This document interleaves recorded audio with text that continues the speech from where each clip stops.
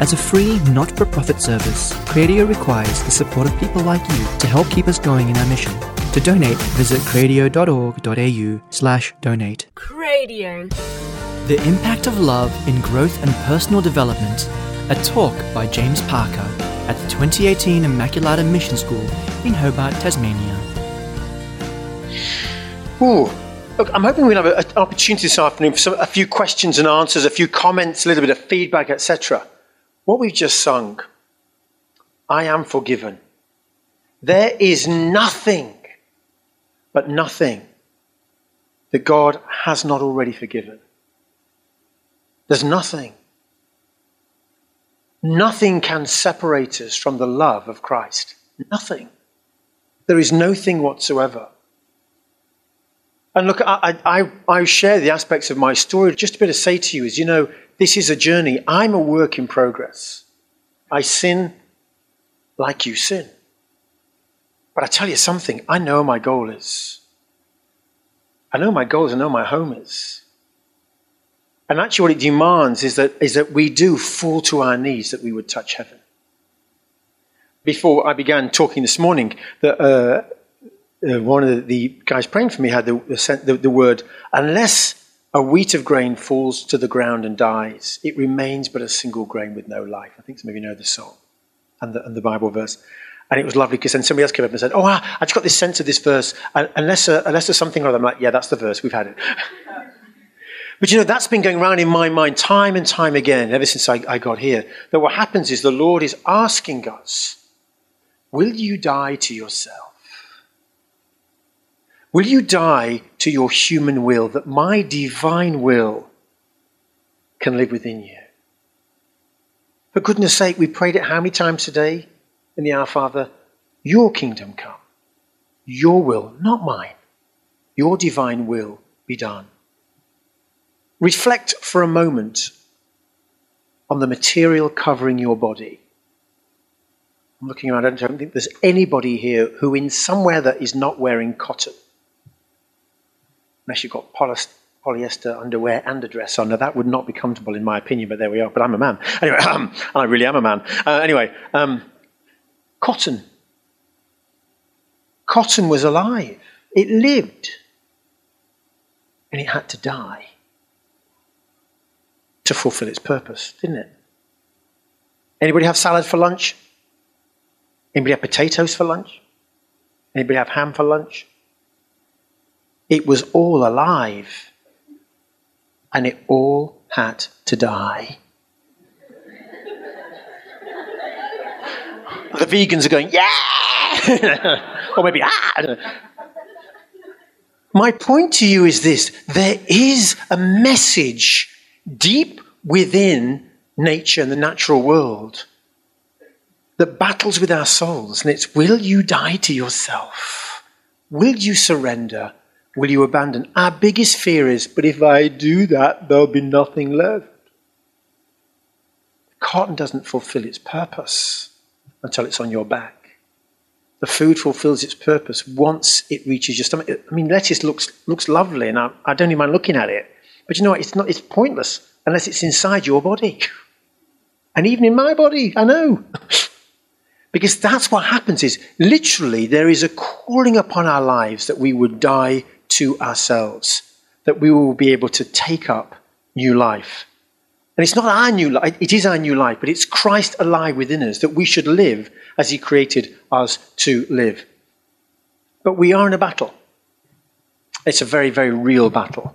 And that battle is outlined for us in Ephesians 6. Let's read this together.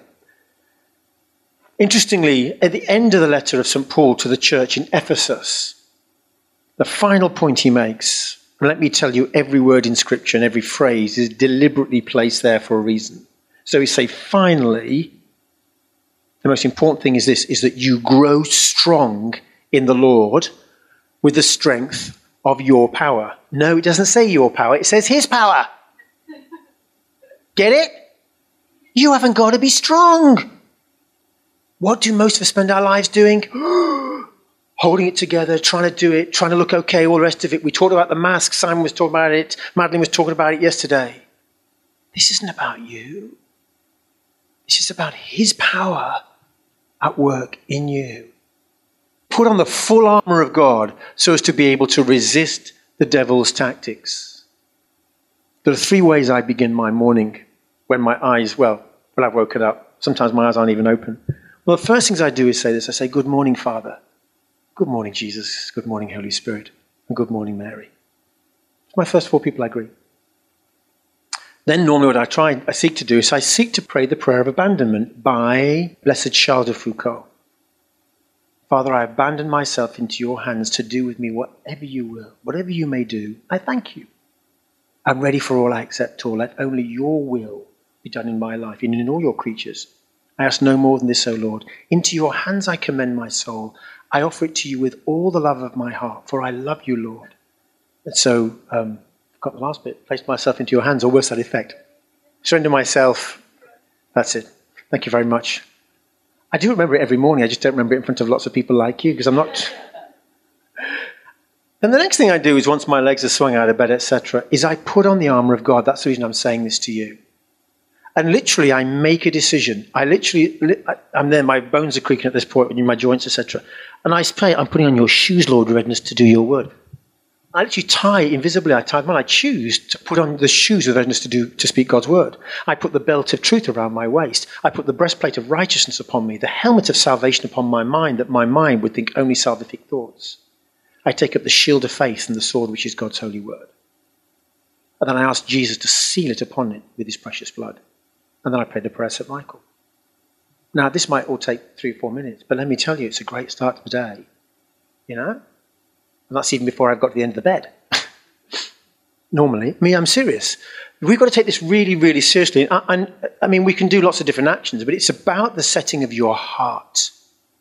And it's about the submission of your will to his will.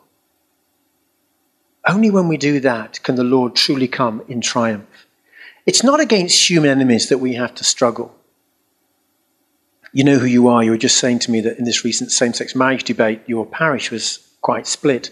Many parishes have been. And people thinking somewhere that we're against other people. As many of you know, I've spent much of the past year going around the country saying, look, let me tell you the reason why there's no such thing as same-sex marriage.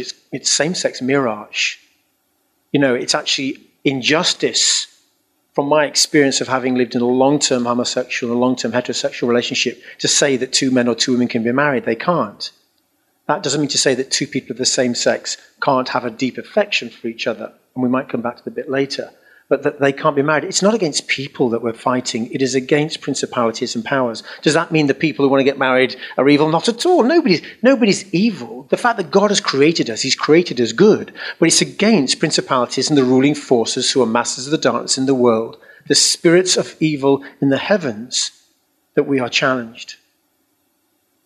And that's why John Paul says to us, and why the most common phrase after "and God said" in God's word, the most common phrase is, do not be afraid. Be not afraid. Fear not. Because he's inviting each one of us, as God was inviting me with some of the trauma and the other rubbish in my life. He said, bring it to my cross. I will restore and I will redeem you. I will make you into the glory that you were created to be. And let me tell you, who I am today, good, bad or ugly, or whatever it is, this is none of my doing. This is God's doing. But I have to be able to die to myself to be able to say, yes, Lord. Yes, Lord, yes, Lord, yes, Lord, yes. Yes, Lord, yes, Lord, yes, your yes. We sing it a lot sometimes, don't we? There's a reason.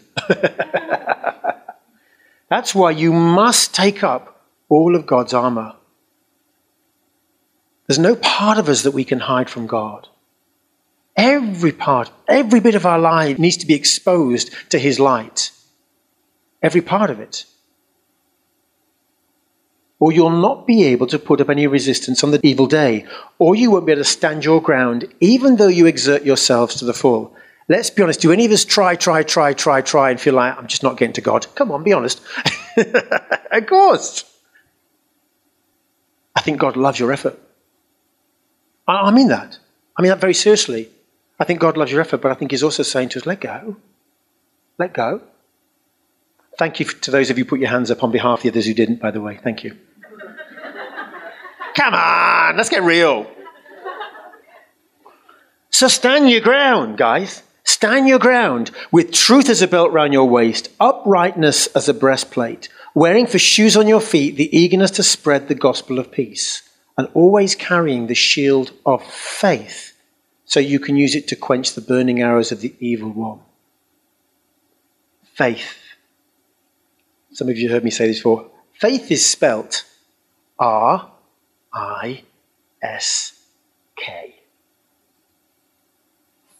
Faith is spelled R-I-S-K. Risk. If there's no risk, it ain't faith. You know, Peter's there like, just let me test the water. Shall I go, guys? I'm not. Okay. I'll go with this foot. There, I'm walking on water. It's only when he took both feet that he was really, really stepping into faith. And the challenge for all of us is this, is often Jesus is very happy to meet us where we are. In fact, it's the only place he can meet us. But then we say, right, now you're meeting me where you are, it's my conditions. And the Lord says, no, I meet you where you are, but I've got to be in the driving seat of your car. I'm the one that needs to lead you to where you need to go. And that shield of faith does two things. First of all, it allows him to be able to do what he wants to do, to be who he is within us. Because ultimately that's what it is about, who he is within us. But it is also there to make sure that whenever Satan starts throwing arrows at us like crazy, and all the words and all the lies he wants to throw at us, we've got something to be able to quench those lies with and say, sorry. You know, when Satan starts knocking on my head, you know, he says, once upon a time, James, you did this, didn't you? And I've learned to say to this, hey, guess what, Satan? Once upon a time, Jesus went to the cross. You can finish the rest of the story, Satan. Buzz off. In fact, we're told not to even converse with Satan. Just look at the Lord. Because let me tell you, where there is light, darkness has no choice but to flee. No choice.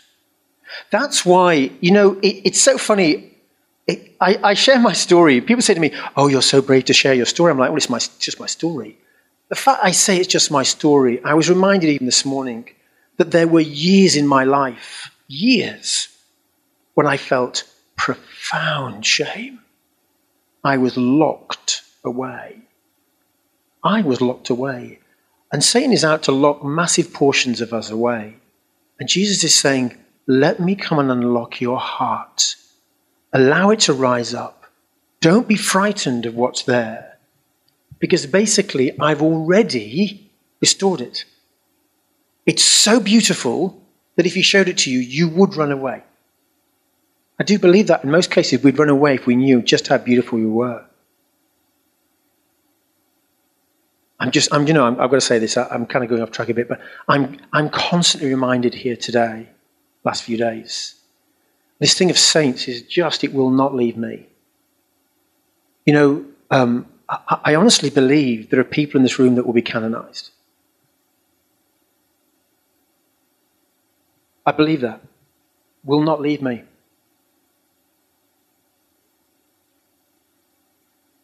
Do you want it? Do you want it? I'm not asking, will you make yourself it? I'm asking, will you let Jesus make you that saint? Will you? Because that's what he's asking of you. Just to give yourself to him. To let him mold you. To let him make your joy complete. To let him give you that abundant life.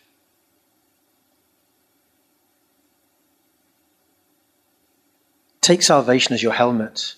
We're going to talk in a minute about which message is molding your mind. Sword of the Spirit, the Word of God.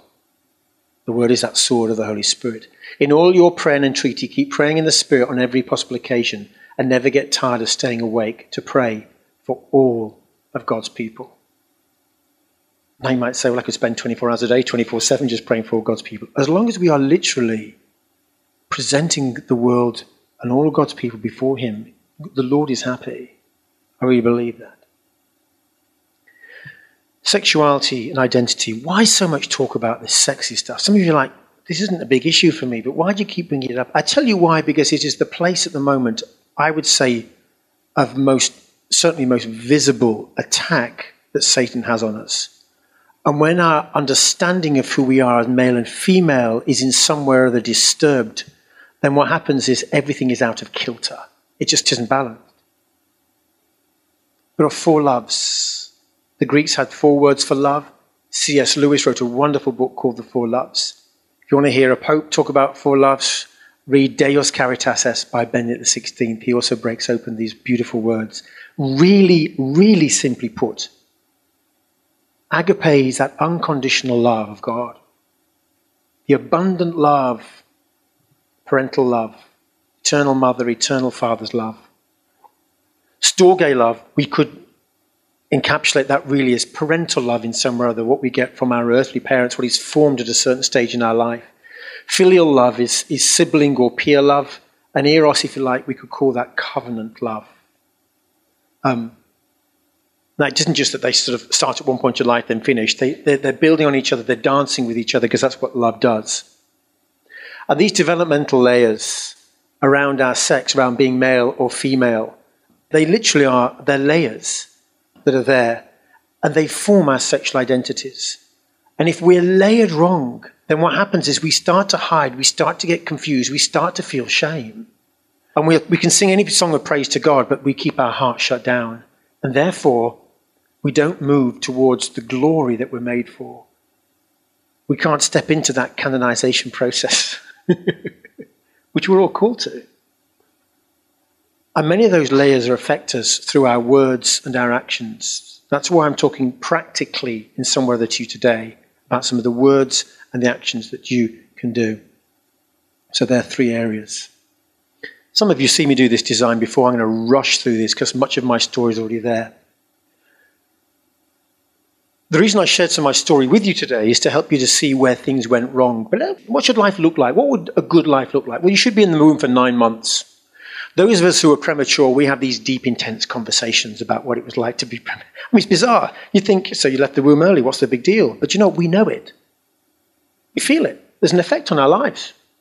And we have this sort of bit of a network. It's a bit like being a twin. You can find out what the twin is in the room. You go, oh, I'm a twin. Well, I'm a twin too. You just know it. That's it. It's what happens. You get it. It's like a 6th sense you have. Okay? Anyway, yeah. But even in the womb is a place of love for us.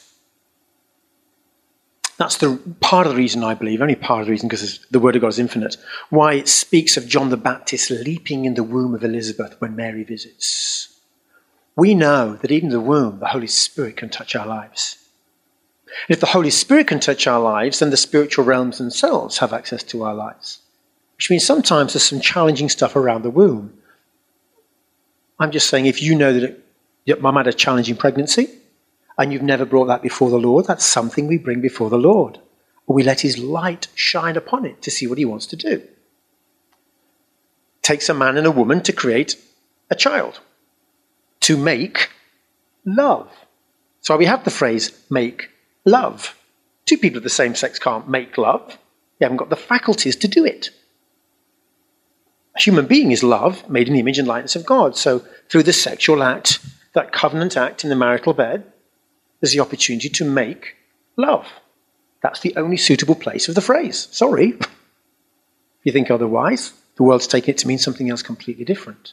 Parents, it's important to have parents. There's a sense in which we should be wanted. Parents should be excited. We feel the world is going to be a good and safe place. There's a sense of waiting and rejoicing for us to arrive.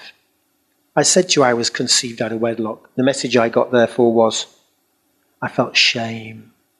Who I am is wrong. Should I be alive in here? Now, I wasn't thinking that when I'm like 2 weeks old in my mum's womb. Okay, let's get that really clear. I've not got that good a brain. The Lord began to show me later on as I waited upon the Lord. As I said, look, I want to die to how I see myself. How do you see me? And the Lord brought me back to realize that I had a sense of shame around my very beginning. And that in some way or other, that shame, that message, began to affect my life there in my mother's womb. My mother was failed by her husband. She was then failed by her lover, if you like. And then her father died while she was pregnant. If her father had stayed alive, she could have kept the baby, which was really the babies. He died. And deep in her heart, my mother felt that men could not be trusted. At least one of them could have helped her, and none of them did. That left the womb being a place of anxiety and insecurity for me. The world didn't feel safe. Now, all the time in an ideal world, we should be exposed to God's unconditional love all the time, agape. Somebody's praying for us, God is there. Whatever the difficulty of the pregnancy might be, God is there. Okay? You're breathing. Anybody died? Oh, you're dead. Okay, don't worry. Just want to quickly go through this. This helps through development. 0 to 4 years is kind of an area where the storge love begins to affect our lives. And this is where our parents and parental figures are, again, very, very important. If dad's gone or dad's died or mum's died or something, it's really important that somebody's able to come in and be proxy in that place for us. And that the necessary sense of grieving happens at some point in our lives around that. It's important that we know that we're a precious child. This is a time of learning intuition. Everything we learn between 0 and about 4, child developmentalists tell us that we just think that's normal. So in other words, if all you ever eat is boiled rice between the ages of 0 and 4, you do presume every household just eats boiled rice. You just do. Mum gives us a sense of being. And Dad says to us the world is a safe place. But being's really, really important. And I'm speaking this to you because when I pray with people, one of the key things that is a big issue for many, many young people today is that ability just to be able to be. Particularly in a world of smartphones and social media where it's buzz, buzz, buzz, buzz, buzz, buzz, buzz, you know. Can't live if living is without Facebook. I can't live, you know. You get what I mean? Instagram no more. Anyway, James, get on with that. This is a time of learning about intimacy. If you find it really difficult to trust, and I've always found it difficult to trust, then it may be you need to be able to let the Holy Spirit have a bit of a search of this time in your life. I'm not asking you to go digging. I'm just saying, Holy Spirit, come and have a look at this part of my life. Is there anything you want to say to me? If you find love and the idea and the concept of love pretty frightening, then somewhere down the line, your ability to be intimate has also been hurt. Intimacy means intimid. Not to intimidate, but to be untimid, to be unafraid. If love is frightening for you, then somewhere down the line, somebody has, you have taken up fear in the place of love. That needs to be brought to the foot of the cross. Thank you, Father. This is a time of healthy touch, healthy gaze, healthy words. I loved doing rubber-dub-dub with my daughter. She'd get out the bath, it's like, rubber-dub-dub, yeah. You know, half an hour to dry a child. No, but just love the rub. Because the touch and the laughter and the giggles and the eyes catching each other. And you're lovely, you're beautiful, my little princess. All that stuff, all those words. Really, really important. This is a time when we practice, when we initiate, we begin to realize that the world actually is the most amazing place to live. Those words, Oedipus and Electra, are there for a very important reason. Let me tell you the way in which men differ from women. Ladies, you began in the body of mum, of course. And what are you? You're female. So you've come from the body of which your body's the same. You don't need, in some way or other, to take a journey into womanhood. In fact, your journey is a challenging one that hits you around puberty. And your menstrual cycle screams it at you.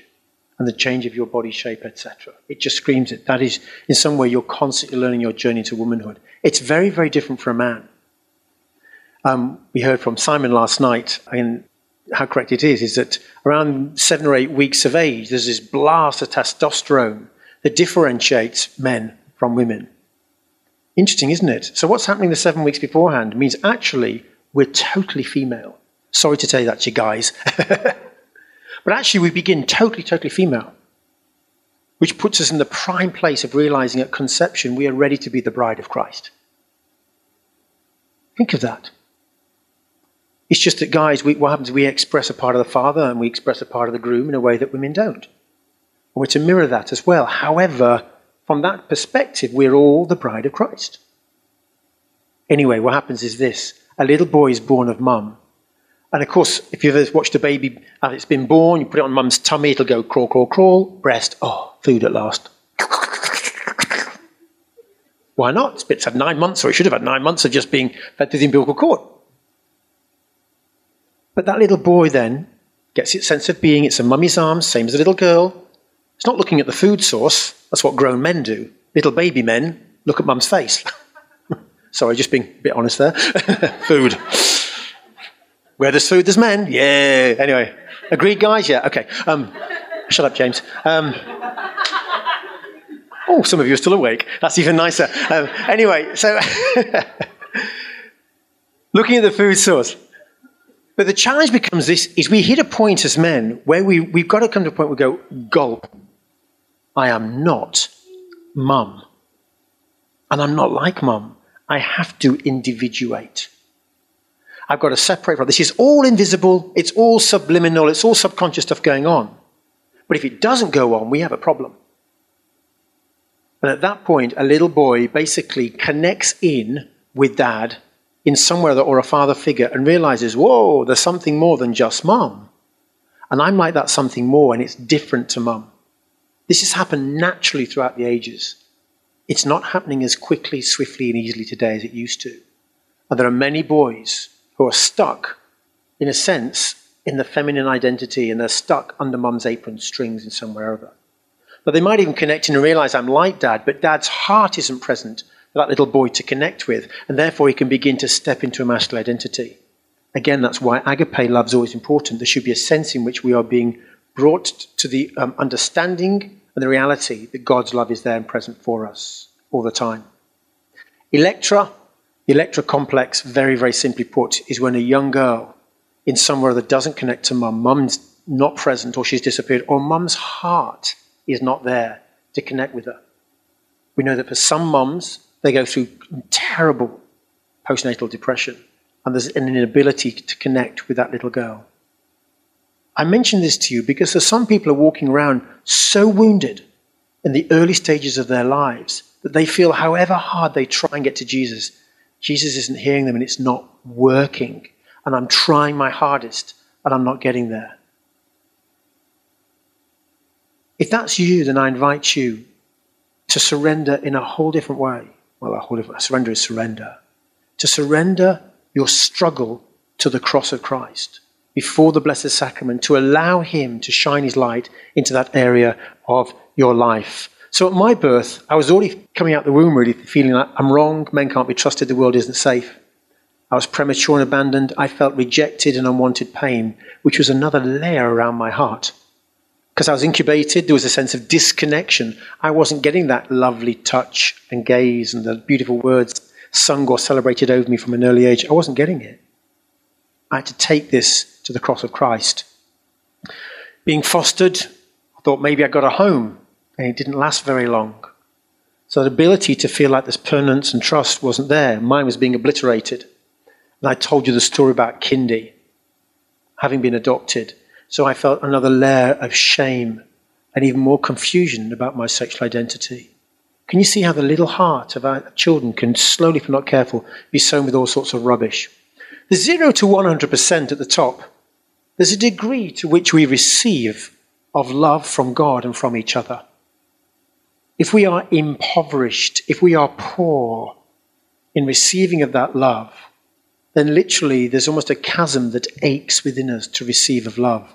And we will, if we're not careful, we can either go to God with that, although most children have got no idea what to do with it, or we will try and find it in the world. And in friendships and things around us and whatever we do. And I've even watched small little children who have when they're not deeply connected to mum and dad, I'm thinking, mum and dad just aren't interested. They're just not interested. They've had the kid and they've got to raise it, but they're not interested.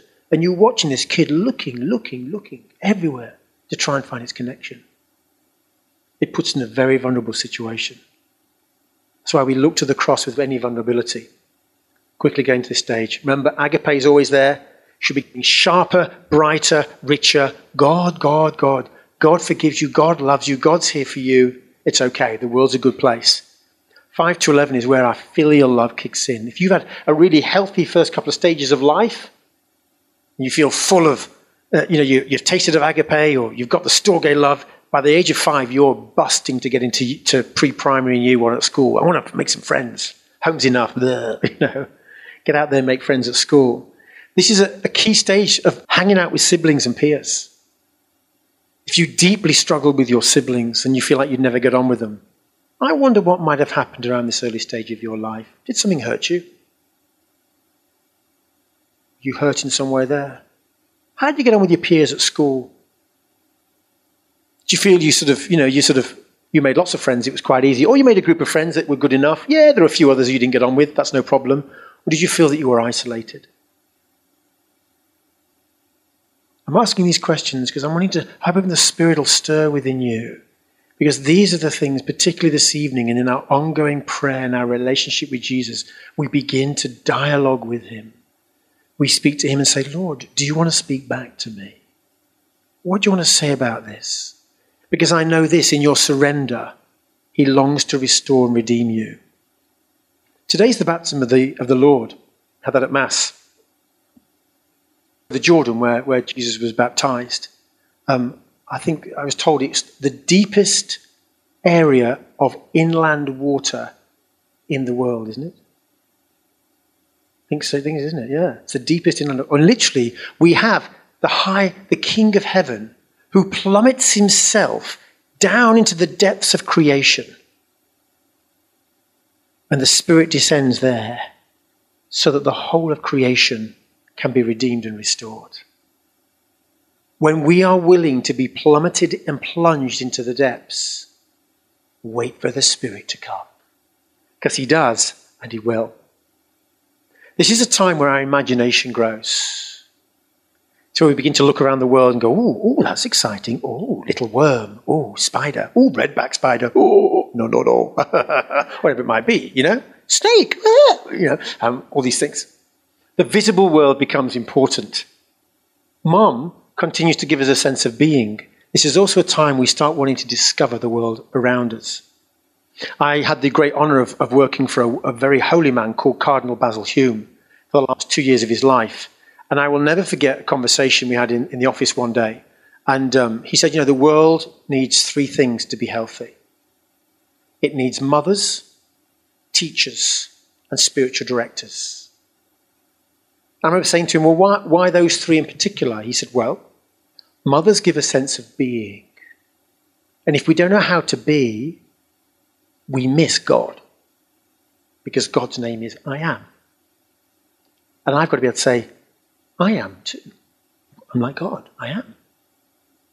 He said the thing with teachers, is that teachers basically teach about the visible world and all that's around. They help us to make sense of the world around us. He said spiritual directors teach about the invisible world, that which we cannot see, and therefore they call us towards eternity. And yes, ladies, you got it. He said only a woman can be all 3. Gentlemen, round of applause for the ladies, please.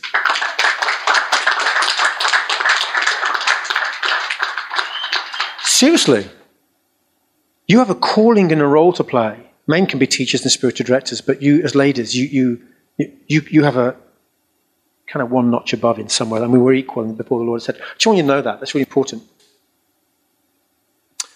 This is a time about connecting and fusing. It's a time of learning discipline and boundaries. For many of us, we want God to do things our way. Only when you're willing to be disciplined can the Lord start being really serious about your life. Please listen to his word. Please go with what his word says. This is a time of discovering self as an individual. It's a time of same-sex peer connection. God loves it when little girls know how to love little girls and really have awesome friendships. He loves it when little boys know how to love little boys and they have awesome friendships. He also really loves it when big girls and ladies have really great friendships with big girls and ladies. When you really know how to love each other as friends.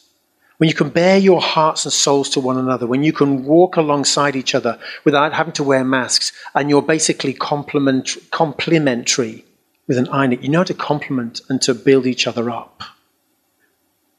And gentlemen, the same is true for us.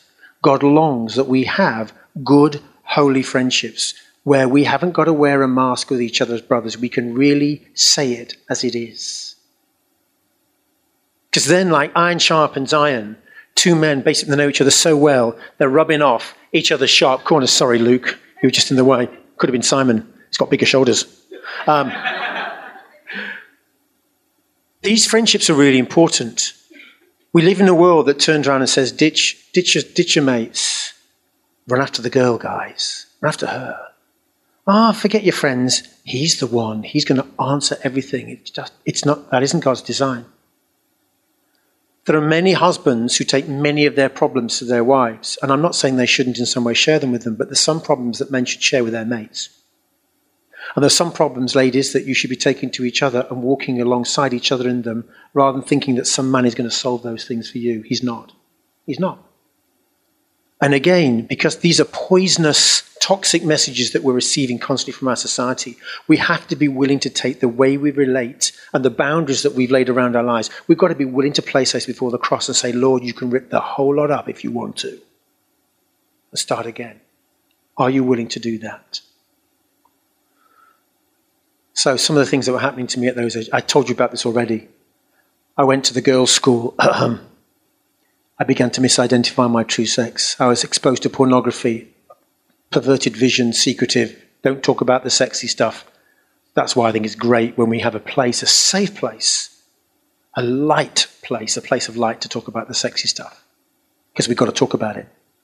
I felt I was dirty and different, alone. I'd been aroused. I felt like an object of pleasure, where I was created to be a subject of God's kingdom. Some of you may think, well, I'm just an object. That's a lie. That lie's got to be plummeted into the Jordan in somewhere or other, so that the truth of you through baptism can rise up. I felt there was no care for me, and yet agape was always there for me in somewhere or other. And I felt wholly abandoned when my best friend Tim, who I'd shared my deepest shame with about my abuse, he was put into a different year, actually a different part of the school at 11. I stayed down, he went up, and I felt wholly abandoned. And that's when I said yes to Jesus and didn't find him. But look, all these red things, literally, these red lines here, all these messages is what's being tied around my heart. I'm trying to show you how each of us begins to pick up a messaging from the world, and we wrap it around our hearts, and we spend our lives walking around with it, and we wonder why life can feel a bit heavy and difficult sometimes. Ever feel like that? Yeah. Stick with me. 12 to 18. I used to say you can't stop puberty happening. They have something called a puberty blocker now. I don't want to go there. It makes me very angry. But at the age of 12 to 18, you know, guys are going, oh. You know, and girls are there, maybe favourite cut-off shorts or something. They're like, I can't get these up. My hips have just gone boom, you know, and whatever it might be. The testosterone, the estrogen, the progesterone, whatever it is, they're kicking in at this age. Notice it doesn't say 0 to 100%. What happens is suddenly, as we begin to hit puberty, some of those love needs that we may not have had from our childhood, and particularly from our infanthood, they start crying out within us, deep within us. And the world says, you need to connect. The message of the world, Satan, the evil one who's prowling around looking for someone to devour, is right. We do need to connect. Simon put it beautifully yesterday at the beginning, that literally we are living thirsts. We are going, where's the living water? I need it. That's why Jesus said, come to me. He's the one that satisfies. Eat of my flesh, drink of my blood, and then you'll have life with you, he says. This is a time when boys begin to separate a little bit from girls, or shouldn't go, well, yeah, girls are a bit, you know, but she's really nice. And girls go, boys, oh, he's really cute. It's horrible being called cute, guys, but anyway, I know that's the way it is. Anyway, I can think of worse words. But this is a time when we begin to realize that actually we know that we're called into the circle of life. Now, some people get really struck. This is a really frightening time for them. If this was a frightening time for you, what was happening before puberty that got you frightened around commitment and relationships? And I'm very aware that many people are frightened of commitment. And when I say relationships, I don't mean having a partner. I mean being committed to somebody else's heart in relationship. It's a time where the invisible world should be revealed to us. We begin to reason. We begin to realize that actually there are two ways we can live life. I can choose life or I can choose death. And in every decision I make, it will either draw me towards facing my ruined glory and putting me on that path to see the restoration of glory, or it will put me on the path towards just glorying in my ruin.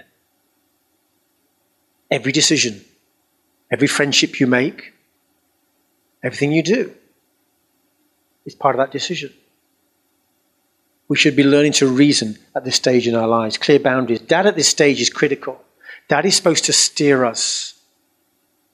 He's supposed to steer us into our identity. Our identity ultimately comes, for much of the time, from the way our earthly father sees us. It's certainly a concrete aspect of it. Of course, our ultimate, our true eternal identity is from God our Father.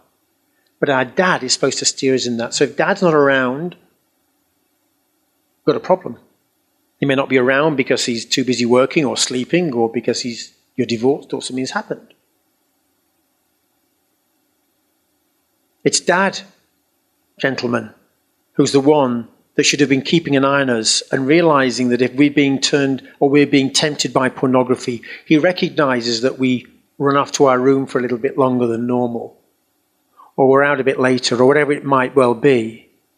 He's the one that sits down and talks to us about the dignity and the beauty and the sacredness of woman. He's the one that if we're driving down the street in the car with him and our eyes are going, he says, "Oi, son, get your eyes off her. She's a subject of the kingdom. She's not an object of your pleasure and your fantasy." And he should be making the example about our mother. If your father never had that conversation with you, gentlemen, then you may, or a conversation similar, I invite you to bring your relationship with your earthly father before the cross itself. There's things you need to learn still. We all need to learn still. Ladies, the same is true for you in some way or other. It may be that your dad never taught you about the dignity of modesty and how you dress and how you present yourself. You know, that he lovingly corrected you. I know it's a hard word, corrected, but said, "Sweetheart, that looks lovely, but you need another 6 inches so it hits your knee. A bit more material on the skirt.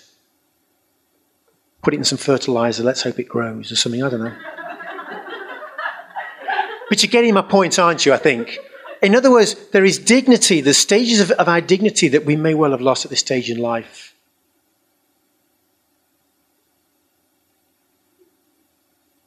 And I invite you to bring this before the cross of Christ, particularly later on in the service that we're going to have. This is a time of real knowing our identity and our validation. We either run to our friends or to relationships with the opposite sex, or we run to magazines or sport, whatever it is, to try and find our identity and our validation. That can ultimately only be found in God himself. Again, it's fine-tuning of discipline and boundaries. Teaching self-survival. Most teenagers, you can't tell them what to do from scratch. You can just begin to finely tune them a little bit. But it is important to learn respect for other, especially for the opposite sex.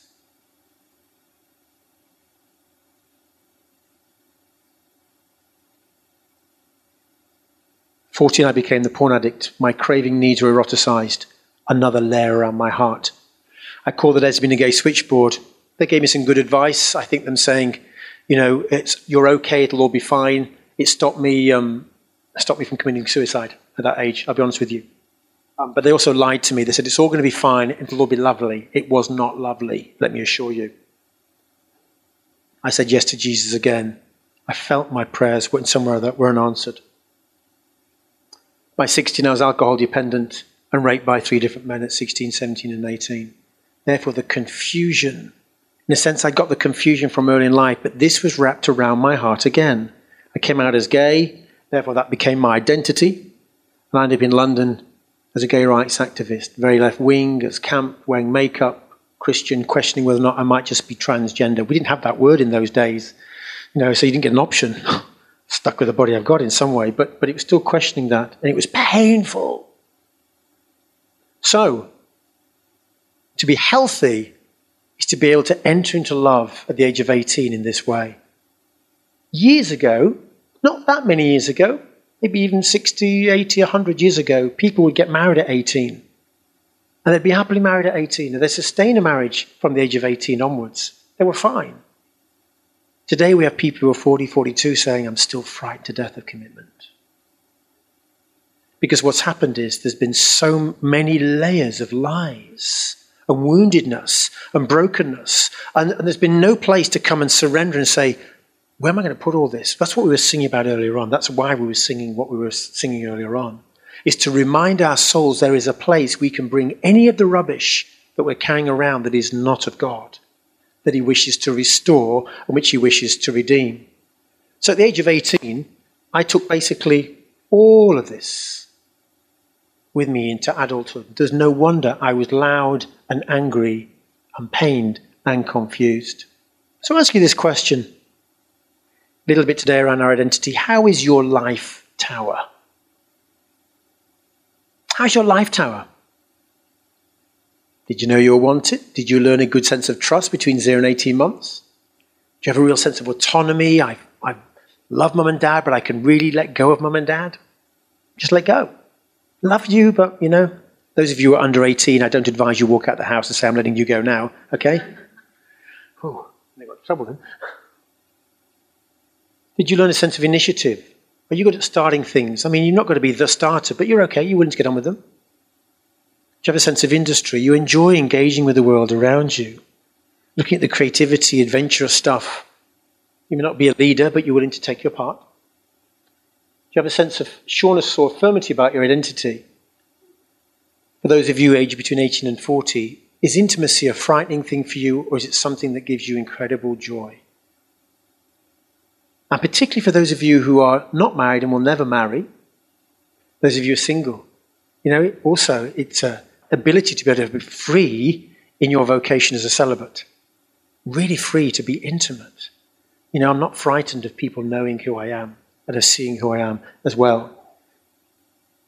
The last two stages are, if we're healthy, from about the age of 40 upwards, we should be pretty generative. We're really sort of very, very fruitful in our lives. And then we feel, once we hit a place about 60 plus, we feel a sense of relief and certainty about our life and what's been achieved. If not, our lives can be like this, squiggly, squiggly, squiggly. Unwanted, unsure, mistrust, shame, doubt, guilt, inferiority, confusion, isolation, self-absorption, and that's almost invisible, despair. Jesus wants to take all of this from you. He's already paid the price. He's already signed the documents. You've been adopted, as I've been adopted, first into a family, then into the eternal family. You've already been adopted. It's all yours. It says in Isaiah 54, the mountains may depart, the hills disappear, but my kindness will not leave you.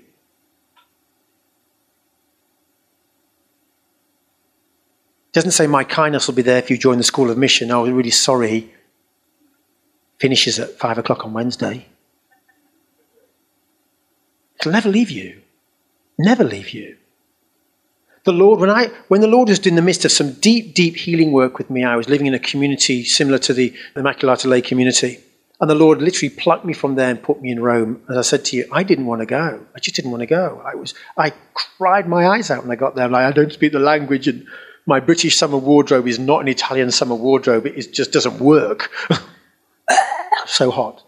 Lots of crazy stories around there. But you know what? It was the very place God wanted to put me to show me that his kindness wouldn't leave me. And I honestly don't believe I would have gone through my 18 months of tears holding on to him in the way I did and where I did if I hadn't learned to just go with his kindness where it was. He said he'd never leave me. My afflicted people, storm, tossed and troubled, I will rebuild you on a foundation of sapphires. I'll make the walls of your houses from precious jewels, your towers from sparkling agate, and your gates and walls of shining gems. Basically, we have walls and towers and gates that we each have to deal with. Many of those red words were around my heart. There's all those lies that were wrapped around my heart. The walls are built around our emotions and our feelings.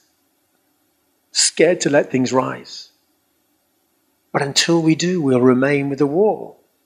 And that means God's love can't come through. We hide our pain and we shield from further hurt. Somebody used the example of the GP or the doctor. Can't think, was it you yesterday? It might have been you yesterday, that's right. It's all very well going in and saying, hiding the abscess or whatever it is on the arm and saying, no, look, I look pretty fine, doc, don't I? Jesus says, let me look. Don't hide from me. Let me have a look. He will not, because he cannot, shame you. My biggest fear, and I started talking about the pervy stuff, the perverted stuff that I'd engaged in over the years, is that I was going to get condemned and shamed further. The opposite happened to me. I found freedom and I found a place of wholeness. Gates. There's gates where there's been past neglect and abuse. They can cause us to gate off segments to stop us from feeling the pain. So we go to the gate and we go, click, it's locked now. But we have the choice to unlock that gate. There's only one person that we have to let in to begin with, that's Christ himself. Don't worry, his mother will come with him. If you can't let him in because you're so frightened of men, let her in. She will trust you she will help you to trust him. The other thing is towers. I mentioned those 8 developmental areas of life, each building on the others. They can leave our lives feeling very, very wobbly. But God wants to restore our identity. He wants to make sure that we're able to stand firmly in what it is to be men and to be women. I want to talk about the role of forgiveness. The Lord called me to find 5 people in my life. I left Rome and I went to London. And the Lord said to me, I want you to go and find and face the 2 men that sexually abused you. And I want you to go and find your birth parents. And I want you to go and find your ex-boyfriend, Steve. And I want you to face every one of them. Hear me in this. The Lord was asking me to do this. I wasn't making that decision. In fact, I was very scared of the whole lot, really. I felt I'd left much of that behind. It wasn't important. But the Lord was stirring in me. It's why your daily prayer, coming back before the Blessed Sacrament, calling upon Mary to walk the journey with you so she can keep nudging you towards her son, left, right and centre, is what's happened is there was a whisper within my soul that was there in my prayer, realizing I had to go and find these 5 people. I also had a really good spiritual director, so I could take the stuff I sent to a spiritual director. He said, I've been feeling the same about you too. It's time for you to go and face some of the past.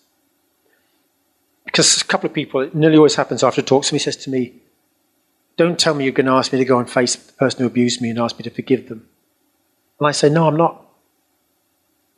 But Jesus maybe. I'm not. But I want you to know that if Jesus is asking you to do that, then I'm asking that you would do that. But let me tell you what happened to me first of all, is the work of forgiveness had already taken place within my own heart.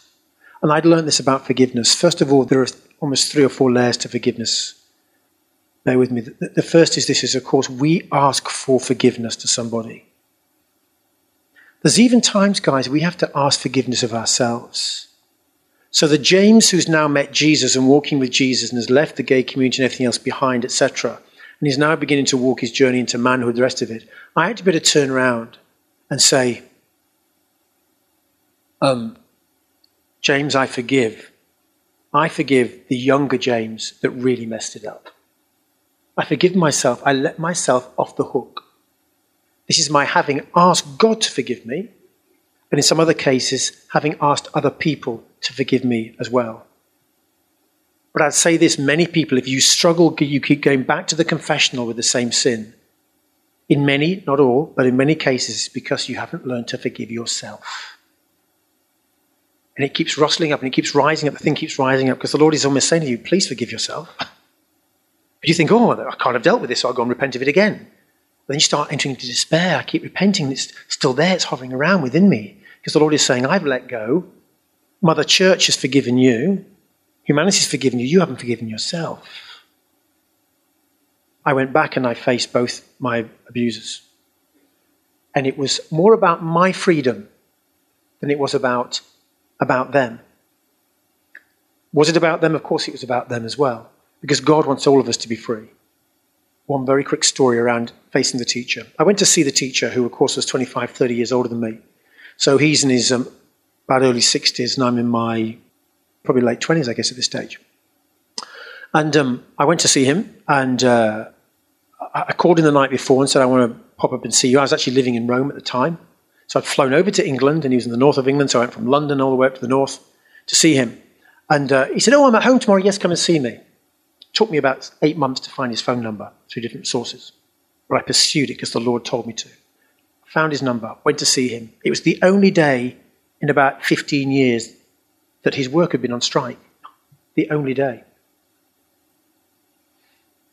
Somebody ran into the car just as I got to the roundabout before his house. Typical, I knew that was the enemy trying to have a go at me. Let's just park that to the side.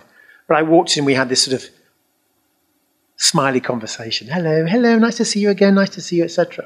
And then I challenged him. He said, weren't they wonderful days at school? I said, they were hell. Oh, no, they were great, he said. I said, no, they were hell. He said, why do you say that? I said, you were abusing me. He said, no, I wasn't. I thought, what if he wasn't? Because all this stuff had come up in my 20s. I'd forgotten about being abused and stuff like this. And it came out, what if he hadn't? I said, no, you abused me. I was pretty certain of this, of course. I said, yes, you abused me. He said, no, I didn't. And I said, I looked him in the eye and said, yes, you did. And his head went down. He said, I hope you'd never remember. I said, I'm not here to judge you. I'm here to forgive you. As I'm here to forgive you because God has been merciful to my life. He's been compassionate to my life. The word compassion means with suffering.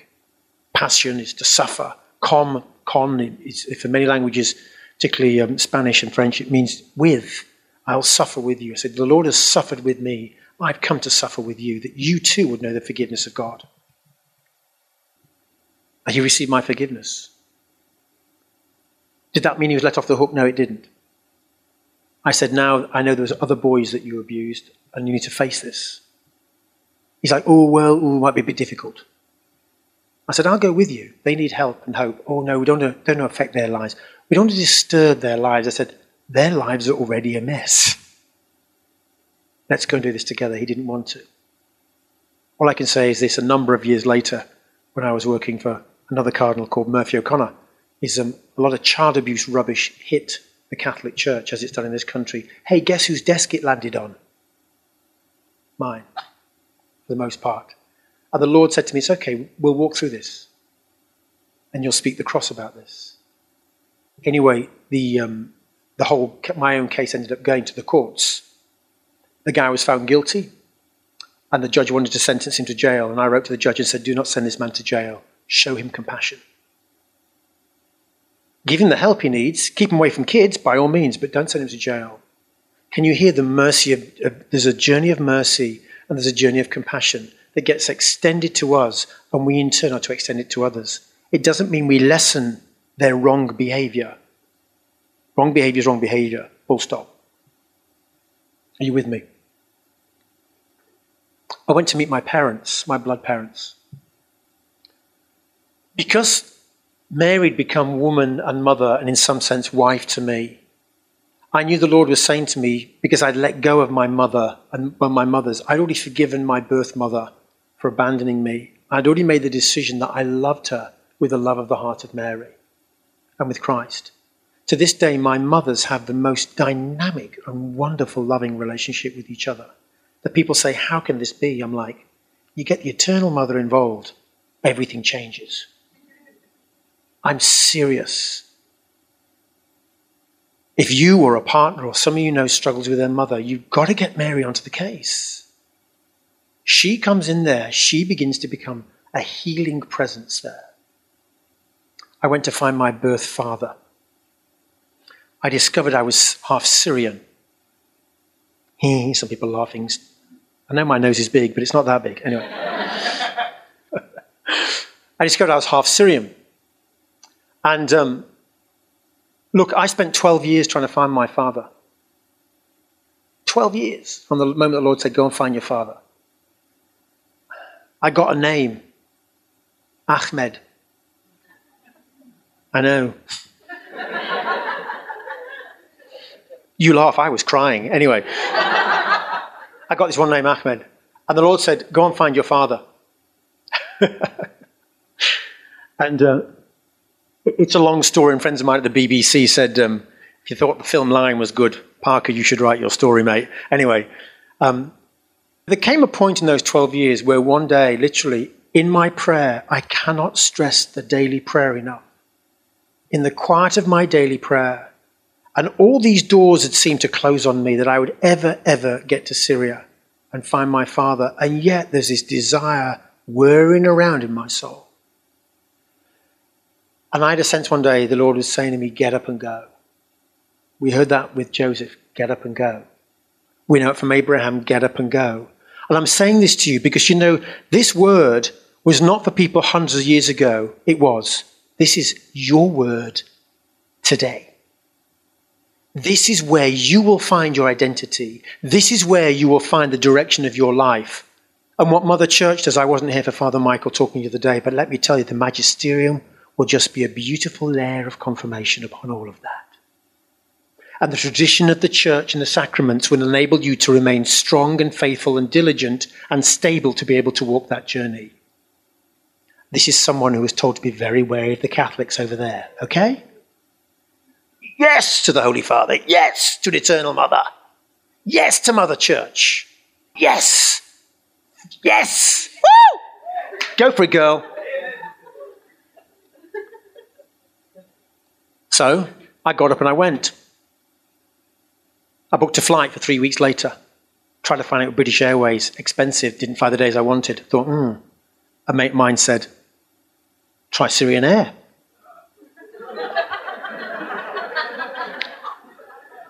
In other words, think outside the box. Thank you, Lord. It was 2/3 of the price. It was the perfect days. So I flew over. Although, a week before I left, 2 weeks after I booked my ticket, an Egyptian friend of mine, a Pentecostal, don't tell my mother. Oh dear. He calls me, he says, oh, my family, they are going away and I was wanting to go visit them and now they're going away and I've taken holiday and I have nowhere to go. What are you doing next week? I said, I'm going to Syria. Oh, can I come? I said, yeah. Thank you, Lord, for my Arabic translator. So we fly to Damascus. Land in Damascus. I know that my father, I've got very little information, but I know he's in Aleppo. I think some of you have heard of Aleppo. A few bombs and things have dropped there recently. So we pay about 50 cents and have a 6-hour bus journey through sand and more sand and more sand to go to Aleppo. And we arrive in Aleppo, a city of just over 2 million people. It's a long story, but all I can say is this is, within the first 24 hours, we became guests of the Greek Catholic Archbishop and stayed in his palace and got daily mass. And there's an 8-foot statue of Mary there. I'm saying, hello, Mother, I knew you'd be here somewhere. Within just over 48 hours, I'd found Ahmed. I found him. And I was able to make peace with my father. And he kept saying to me, why? How did you come? How did you know? How did you? I said, the Holy Spirit of Jesus Christ. It was the Spirit of Jesus Christ that brought me here. Every question he asked me was the Spirit of Jesus Christ. How do you know this man? I said, the Spirit of Jesus Christ. Everything. As I surrendered and as I abandoned, and as I stepped out in faith, spelt R-I-S-K, hear that. We talked about our souls, or things were widening and moving and rest of it, weren't they, earlier on in the song that we just sang? God is asking us to step out of our comfort zone towards your canonization. You're serious. Serious. Oh, you're so excited by this. How does God restore us then? Look, this is my story that I shared to begin with you. This is my story, we call the old man. This is how I was formed and shaped. Okay? State was in charge of me. They got me a good family. Some of my identity was underwear and kindy, the pink frilly knicker job. Sexual abuse, the pornography, lesbian gay switchboard, coming out as gay. So by the age of 18, I was formed in the ways of the world. That was the prayer that changed everything. Come, Holy Spirit, who will teach you all things. Then the reversal began to happen.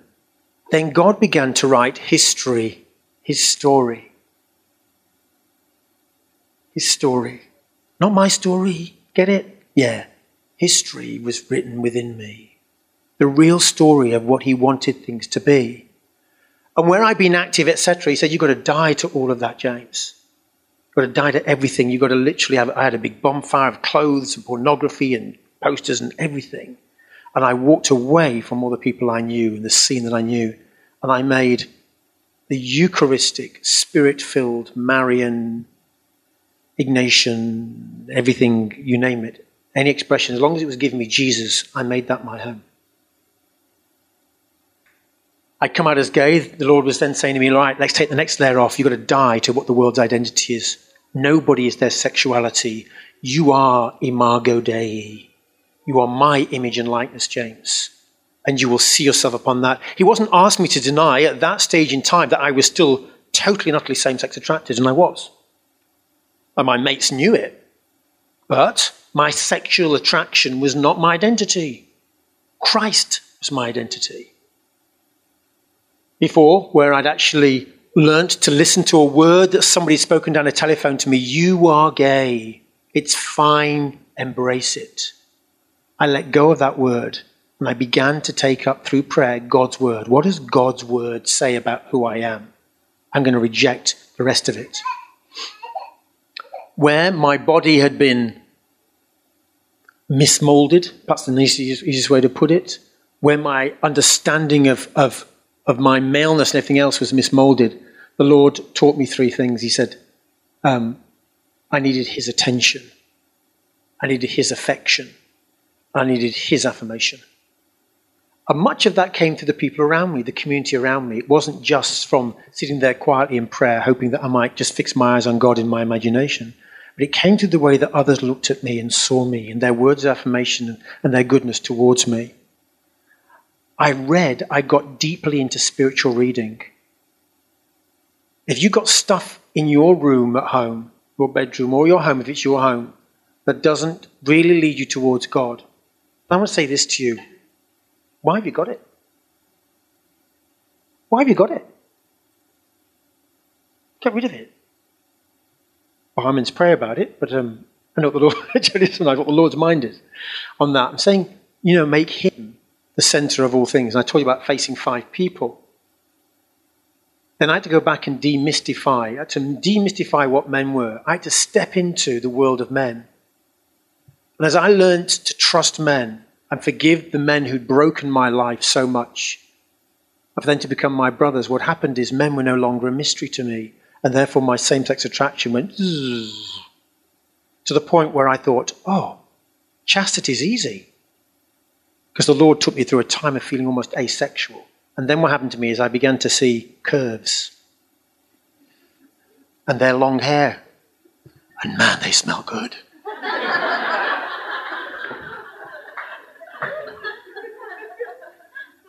Guys, you know what I mean? Began to become attracted towards women. It's the one thing that nobody told me it was going to happen.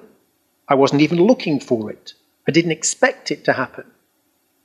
But God was writing his design, restoring, redeeming his design within me. And look, God loves each one of you wherever you're at. I know a lot more people who are other sex attracted or heterosexual or straight, whatever phrase you want to use. I don't like any of those phrases really. But people who have an attraction towards the opposite sex who are much, much more screwed up than anybody who's same-sex attracted.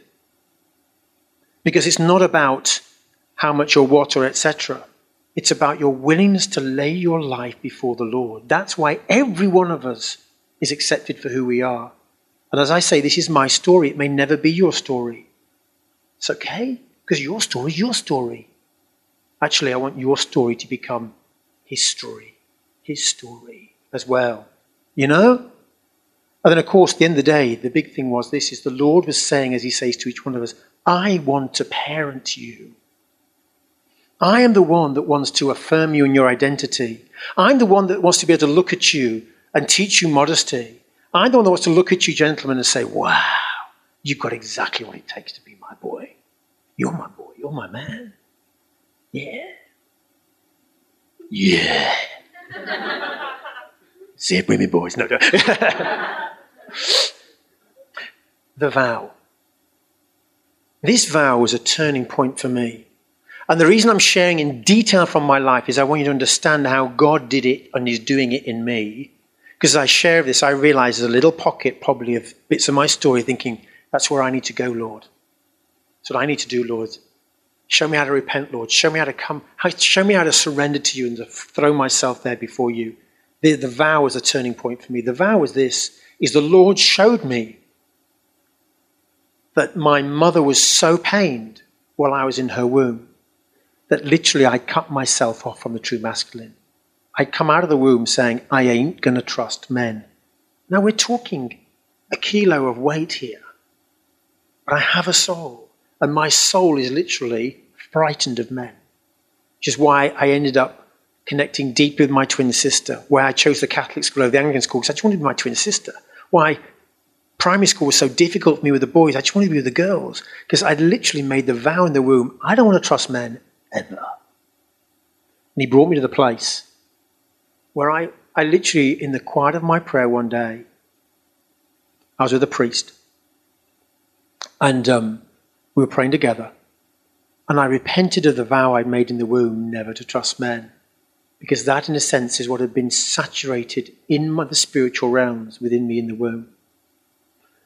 And then the most amazing thing happened is there was a sense in which, in the spirit, it was almost as though, because I was frightened to leave the womb, that the Lord took me back to a place where I felt as though, again in the spirit, because remember there's two creation stories. The first one is we're created spiritually. The second one we're created physically. So the Lord was taking me back, even though I'd been created physically, he was taking me back to the spiritual creation of me. And Jesus was calling me forth from the womb. And I remember it literally hearing him. And I don't know how to explain this apart from in my mind's eye, I'm in my mother and I'm being called to leave the womb. But I hear his voice, and his voice is sweet, sweet as. And so what happens is I make that journey, and it's a challenging journey, but I leave the womb.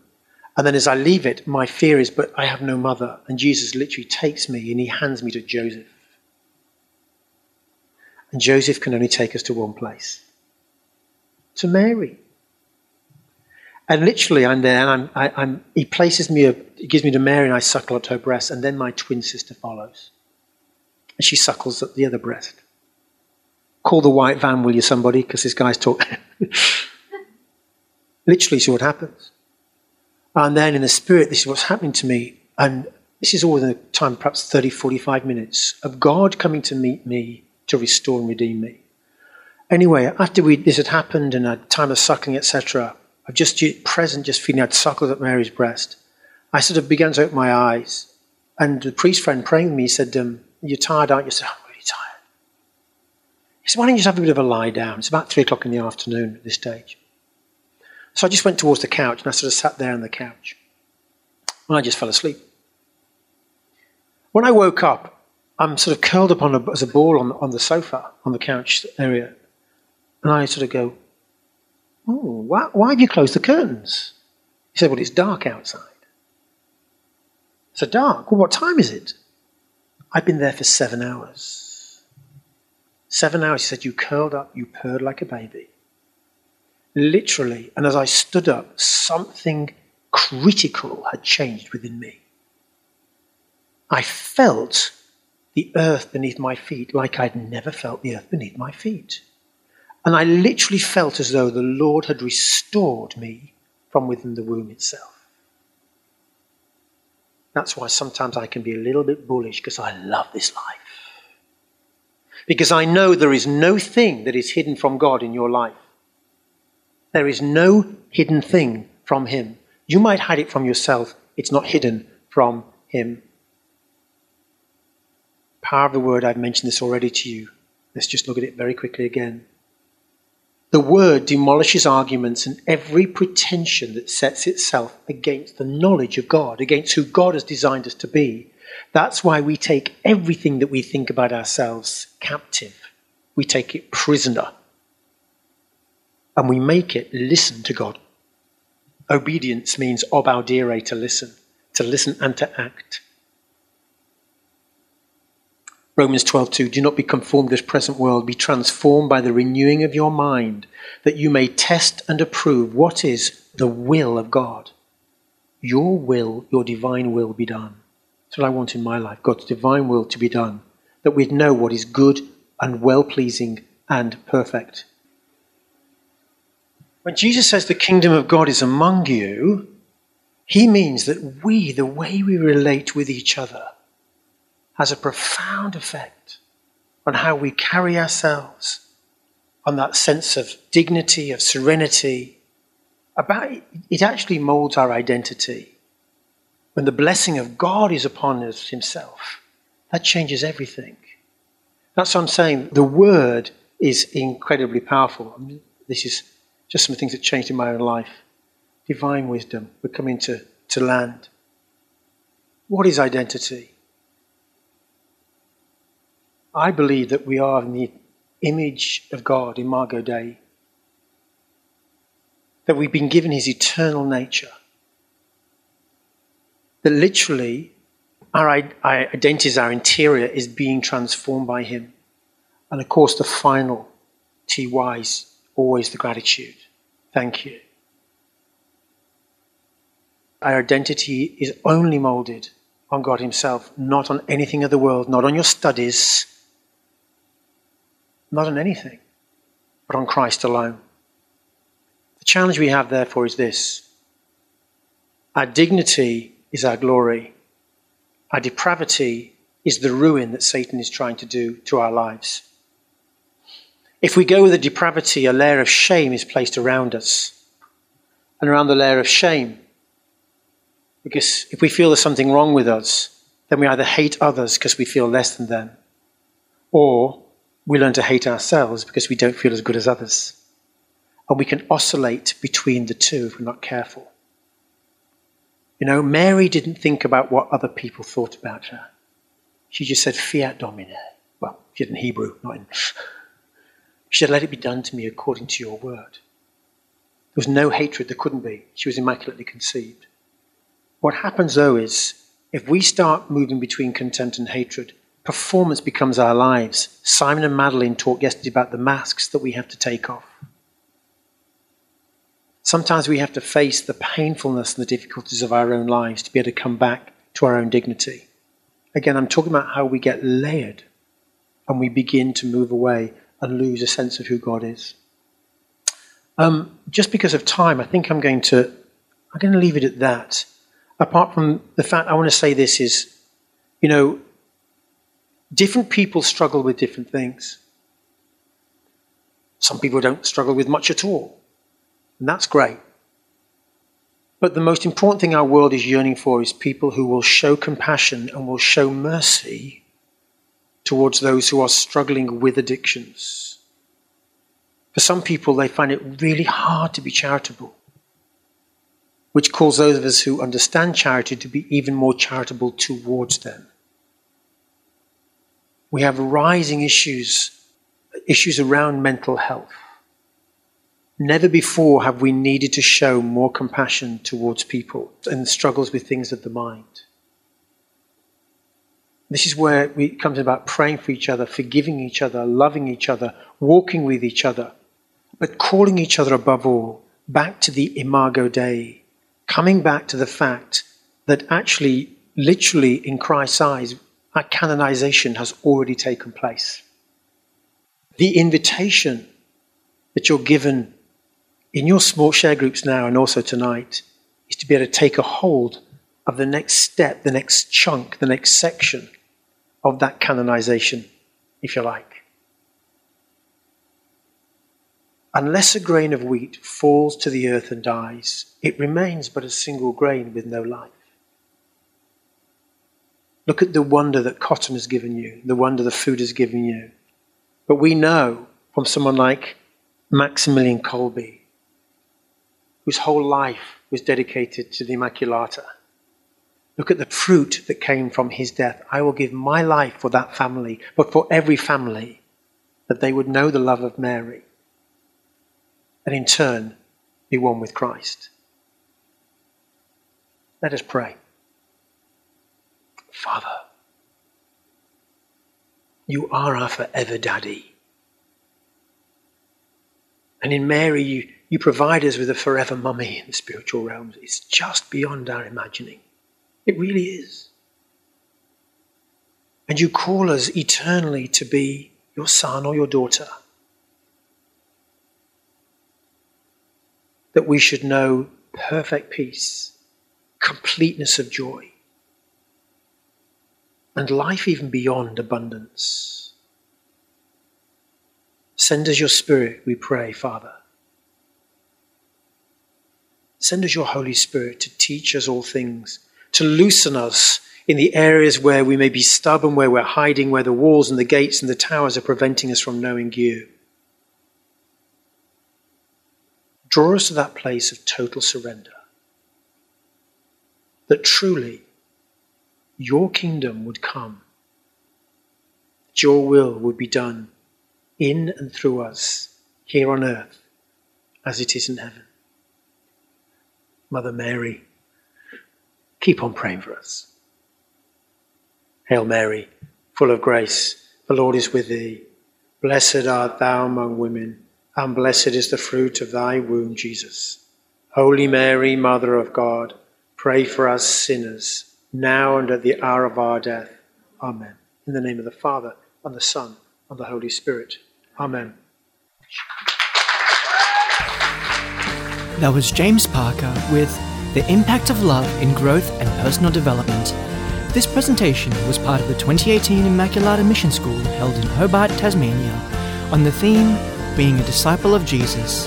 For more talks, interviews and shows, visit cradio.org.au.